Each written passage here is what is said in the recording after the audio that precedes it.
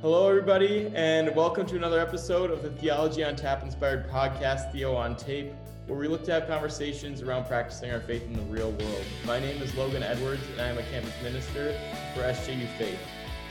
Today, we are joined by two wonderful members of the theology department, as well as members of the School of Theology's faculty, Dr. Kristen Kohlberg and Dr. Sean Kohlberg, to discuss vocations. Kristen received her bachelor's degree from the University of Notre Dame, her Master of Divinity from Yale University Divinity School, and then returned again to Notre Dame to earn her PhD. Her wonderful husband, Sean, earned his bachelor's degree at St. Olaf College and his Master of Divinity at Yale Divinity School as well, where he then again returned to earn his PhD at the University of Notre Dame. So they now live in St. Joe with their two daughters, Mary Claire and Catherine. And with that being said, thank you both for agreeing to have this conversation with me today. Always nice to be with you, Logan. Yeah, it's really fun. Thanks for asking us. So we'll just start it right off. Can you guys discuss some of your work with the School of Theology and the Theology Department and how you guys found your way to CSBSJU?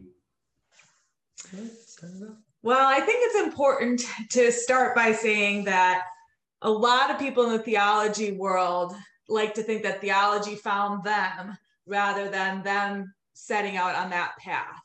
So I did not intend to study theology. Theology kind of found me in a required theology class in undergrad.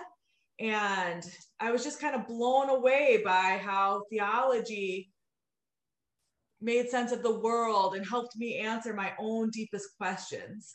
So I left my undergrad and I said, I want to be a theology professor because I want more young people to know the resources that theology has to offer. So then I kept studying that and I met Sean, and as Sean maybe will tell you, Sean is from central Minnesota. So this was a great way to be at a special place and be close to family. And we've been here 9 years and we love it. Awesome. Yeah, well, Kristen has shared most of the important details, but it is interesting now that you say that, Kristen. I think she'd tell you this too. Started at St. Olaf thinking maybe wanting to go to law school and had majors in political science and English to start. And then I had, back then, St. Olaf required 3 theology courses of all their undergrads. I think they're down to 2 now. But I remember, that first semester always, the one that I was thinking about back in my dorm room or at the cafeteria or wherever was always my theology class. You know what I mean? And I can remember, so I do kind of think that resonates with me too, Kristen, that, these courses, these subjects, these goals in life, they have a way of finding us. Mm-hmm. And then when we're attentive to who we are, they begin to speak to us. Yeah. Mm-hmm. And then, of course, real life, like finding jobs, building relationships, all of that comes into it too. So I don't think I'd be at St. John's without Kristen, and I wouldn't be here without lots of other women and men who've kind of paved the way for me. For sure. So those are kind of good stories to lay the background for vocation. So to start us off, can you guys kind of define what is a vocation? Well, this is like a very interesting topic because for many, many years, people thought vocation meant I'm going to join religious life. And really, the deepest sense is that everybody has a vocation. And it's, the traditional definition is, where my greatest gifts meet the world's deepest needs. And so a vocation is the place that you fit where your talents and what brings you joy and what brings you meaning finds access in the world and people respond to it. So everybody has a vocation. And I think one of the greatest joys and tasks of college is finding out what that vocation is. Yeah, I'd say that's part of what makes St. Ben's and St. John's so special is that these are the kind of places where uncovering and discovering your sense of vocation is really central to what it is to be a Benny and John. So that, I think, is a really important point, Kristen. I think, there's kind of a double relational value with the word vocation. In the Latin voco vocare, which is where we get the word from, means to call, right? We get the word vocal, vocalize out of it, right? And at one level, it is important to realize that this is always a call that isn't just from within ourselves, but from a larger world around us, first and foremost in God, and then secondarily in all of those instruments of God's work in the world. Our parents, our families, our friends, our institutions, our communities, they have a way of calling forth from us certain gifts, certain talents, you know what I mean?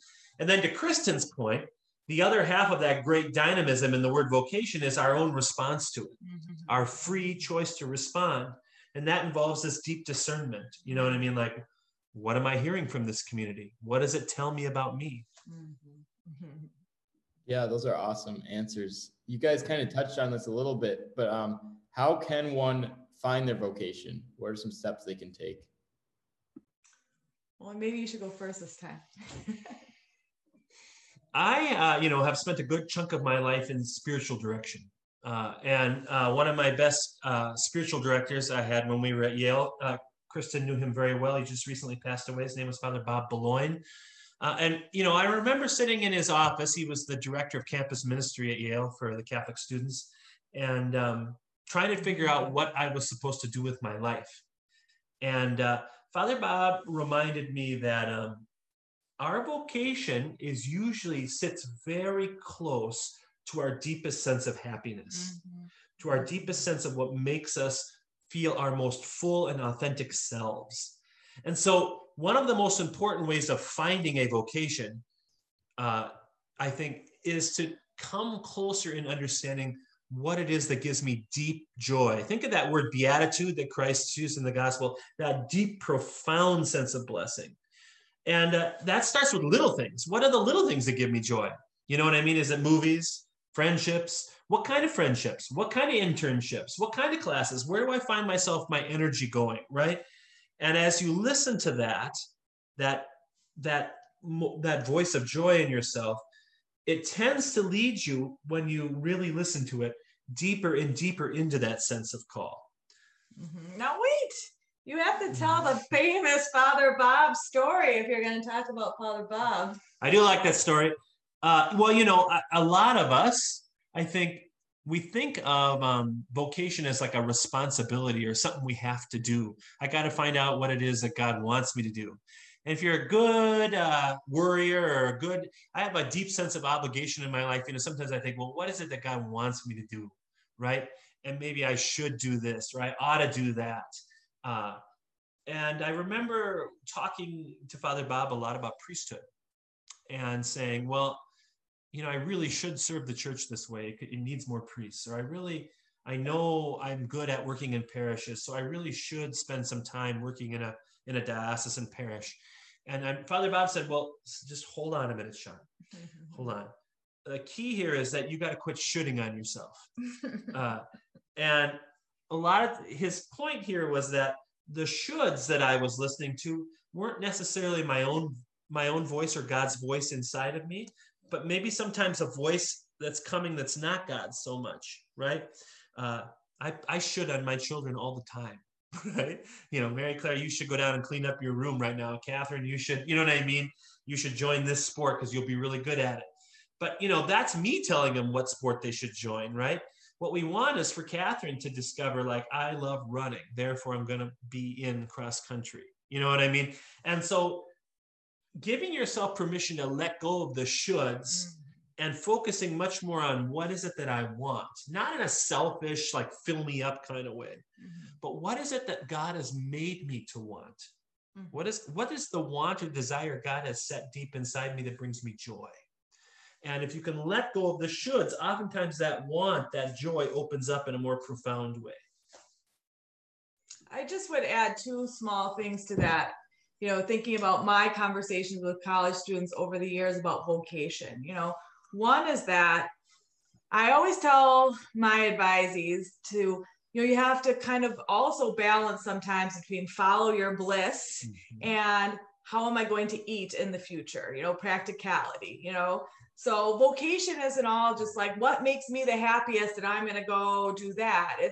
It's a realistic choice about how I can be my best self. And that just leads me to my second, really quick thing that I think is important. Not everybody finds their vocation in their job. That's right. I know a lot of close friends who their job is something that allows them to do something else that is their bliss, whether they work part-time so they can stay home part-time with their kids, or whether traveling is like a huge part of their vocation, and they've chosen a job that might allow that. So I think that a lot of people, myself included, would think that my vocation is really bound up with my job. But I definitely have models in my life of people who have a very strong sense of vocation, where their primary place that gets actualized isn't necessarily in their job, at least not every moment of their job. So I think that's important too, is just thinking about everybody can actualize their vocation, but perhaps we all do it in different ways. Yeah, I like all that. Like once you identify that like desire, that thing that you really feel would bring you fulfillment, what are some steps that someone can take to actively start pursuing that desire or that want? I'll say just really briefly, the best advice I always give is go find somebody who does what you want to do and ask them how they got there. I think that, asking others is really important. Sometimes I think volunteering your way into you're not qualified to, be a teacher, but could you volunteer at a school for a few hours to figure out what it's really like? So I think sometimes practical experience and talking to other people is a great way to figure things out. I think one of the most paralyzing things about a vocation sometimes is you get a glimpse of what it is you want, and it's bigger than life. You know what I mean? Logan wants to be, a collegiate All-American wrestler or something along those lines, right? And we see that off in the distance, and it is such a big goal that we can almost say, how would I ever get there? Like me? And I think one of the best stories and a different spiritual advisor once gave me was we can sometimes, if we look way down the road, we see something that we can't possibly imagine. But if we take a little step in that direction, that usually tells us more about it, right? And so we take one step and we say, well, I'm going to try out for the wrestling team. You know what I mean? Then we take another one. We say, well, I'm going to stick with another semester. I'm going to do this summer camp. And suddenly you've taken 4 or 5 steps in that direction. And that goal now doesn't seem so far off or so difficult. It actually seems more realizable. And the other thing that happens is you start to make adjustments, right? You say, okay, it isn't wrestling, but it's the love of a team that I love, or you know what I mean? Or it's the love of the training that I love. So maybe it's more hockey. You know what I mean? And so you make these adjustments, and suddenly 2, 3, 4 years down the road, you look back and you see, man, I have taken a bunch of steps that are leading me closer to this strong sense of call. And so to give ourselves permission, you know what I mean? To take a little step. No one's going to force you to take a second one. You take a little step, you try it out, you step back if it didn't feel right, and you reorganize. Or you take another one and say, I'm going to go a little deeper in this, you know? So you can spend your whole life thinking about being a monk at St. John's, but if you don't do a live-in at some point, you know what I mean? Which you get to go home from 24 hours later, you know what I mean? How are you ever going to know? That's, I think, so it's an experiential process where you let your experience talk back to you. Yeah, I think that speaks very highly of a liberal arts education too, kind of the opportunity to take a step into every little field and just kind of see what you think of it. And I know college students, a lot of the times, they want to have that confidence that they know what they're doing and what they're doing is the right thing to do. So can anyone truly know when they found their vocation, or is that more of something that you realize after the fact, after you've maybe found it? Well, there's 2 things I'd say there quick. One is that your vocation is something that gets renewed every day or every week or every month. And it does shift a little bit. God doesn't send us a calling on a lightning bolt. You know what I mean? It comes to us through this listening process. And so I wish, for example, I perfectly understood my vocation now that I'm in my mid-40s. You know what I mean? But that continues to refine itself each day as my children hit a certain stage in life, as Chris and I go through something at work, right? As a certain opportunity opens up or doesn't open up at St. John's. So your vocation, I think, is a day-to-day renewal and a day-to-day process of listening and sort of giving, again, yourself permission not to feel like it's like either this exact thing or nothing. You know what I mean? And it is those who kind of get tracked or beamed into one thing or nothing who often experience the most burnout or the most despair. And oftentimes that's not where God is at in that sense of call. I think that's great. That's Kristen's way of saying I'm talking too much. No, I have nothing to add. I think that's great. I mean, the other thing I would say, Logan, is that the one hard thing about vocation is sometimes we have to close doors. Mm-hmm. And that's the scariest thing, I think. It was for me when I was in college to say, well, you mean I can't also be a philosophy major? I have to, in order to be a Theo major, I have to close the philosophy door, or in order to be an econ major, I can't be a G-bus major. And I don't have advice about that, about how to manage it. But a big challenge is like part of maturing into a vocation is being able to let go of some options. Yeah, I think that speaks to a struggle in my life too, like saying no. It's really hard to say no to things. You really want to say yes to every opportunity that you're given. So I think that's really good advice on that. Whatever your next question is, Logan, I'm not going to answer it. That's well, actually, you're going to have to answer it because it's going to be the last one. We're going to wrap it up. How do you guys each feel called to continue your work during this strange COVID time? And what is your call to CSBSJU students? It's such a joy to be part of this community. And I really say that sincerely.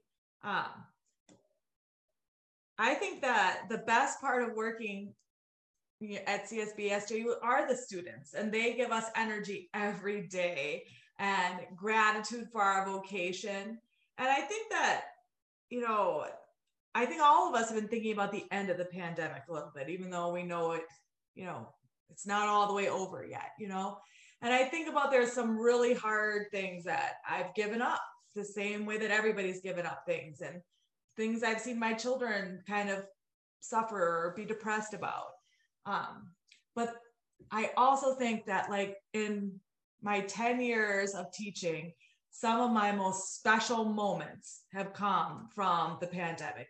And they, to be honest, have come from students last March and April when everything was chaotic and students would come into Zoom and they would have done the readings and they would say interesting things and they would go to discussion groups and contribute when everybody could have just given up, And students who came to the block A of fall semester and were like, willing to like work it out, I really have felt a very deep sense of obligation as a teacher to try to make it the best I could for students during this pandemic year, knowing that they've all given up a lot and knowing that,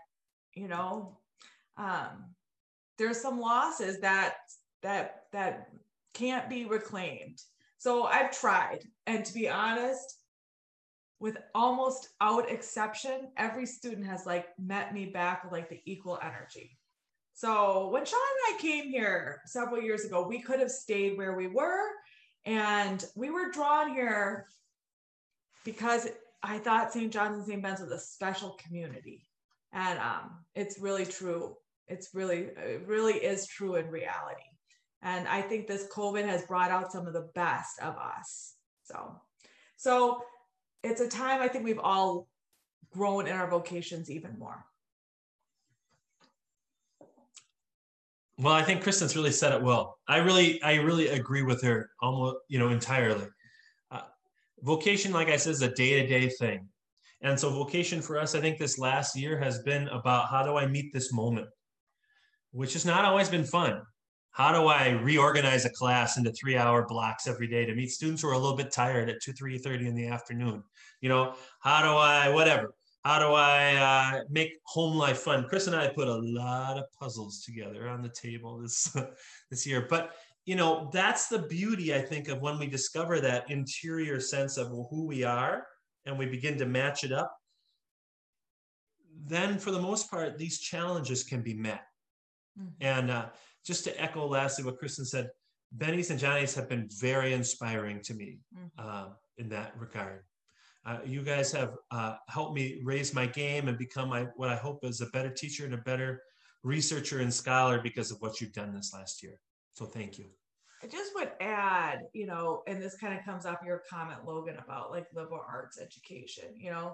When I think about the liberal arts, I think about the wholeness of truth and the wholeness of reality and the integration of the world and the ways of knowing and our experience. And I think that vocation is also about integration. It's about wholeness. It's about finding, what do I do that doesn't just develop one part of myself, but how do I become my best, fullest self? So for anybody who's at the end of this 20-ish minute video on vocation, I really think opening yourself up to a lot of possibilities. Looking for the wholeness that St. John, St. Ben's experience has to offer. Finding what is the thing that brings me joy and allows me to encounter all these things and find them meaningful in a way that they're interrelated to each other. And also to be patient with yourself and find out this thing isn't my vocation. I thought this was, but it's not. Or I never thought this was, and I think it's part of it. So I'm really glad to have this chance to talk about vocation. And thinking about it, I think that this year we've been through and the idea of vocation really come together. Awesome. Thank you guys so much for taking the time to talk with me today and your continued contributions to our community. Anything for you, Logan. Good to be with you, Logan. Thanks for all you're doing at Campus Ministry. Yeah. Yes. Thanks to everyone else for tuning into this episode of Theo on Tape, and be sure to stay connected with SJU Faith, especially through Instagram and Facebook. Thanks again for listening. Peace be with all of you. Peace, everybody.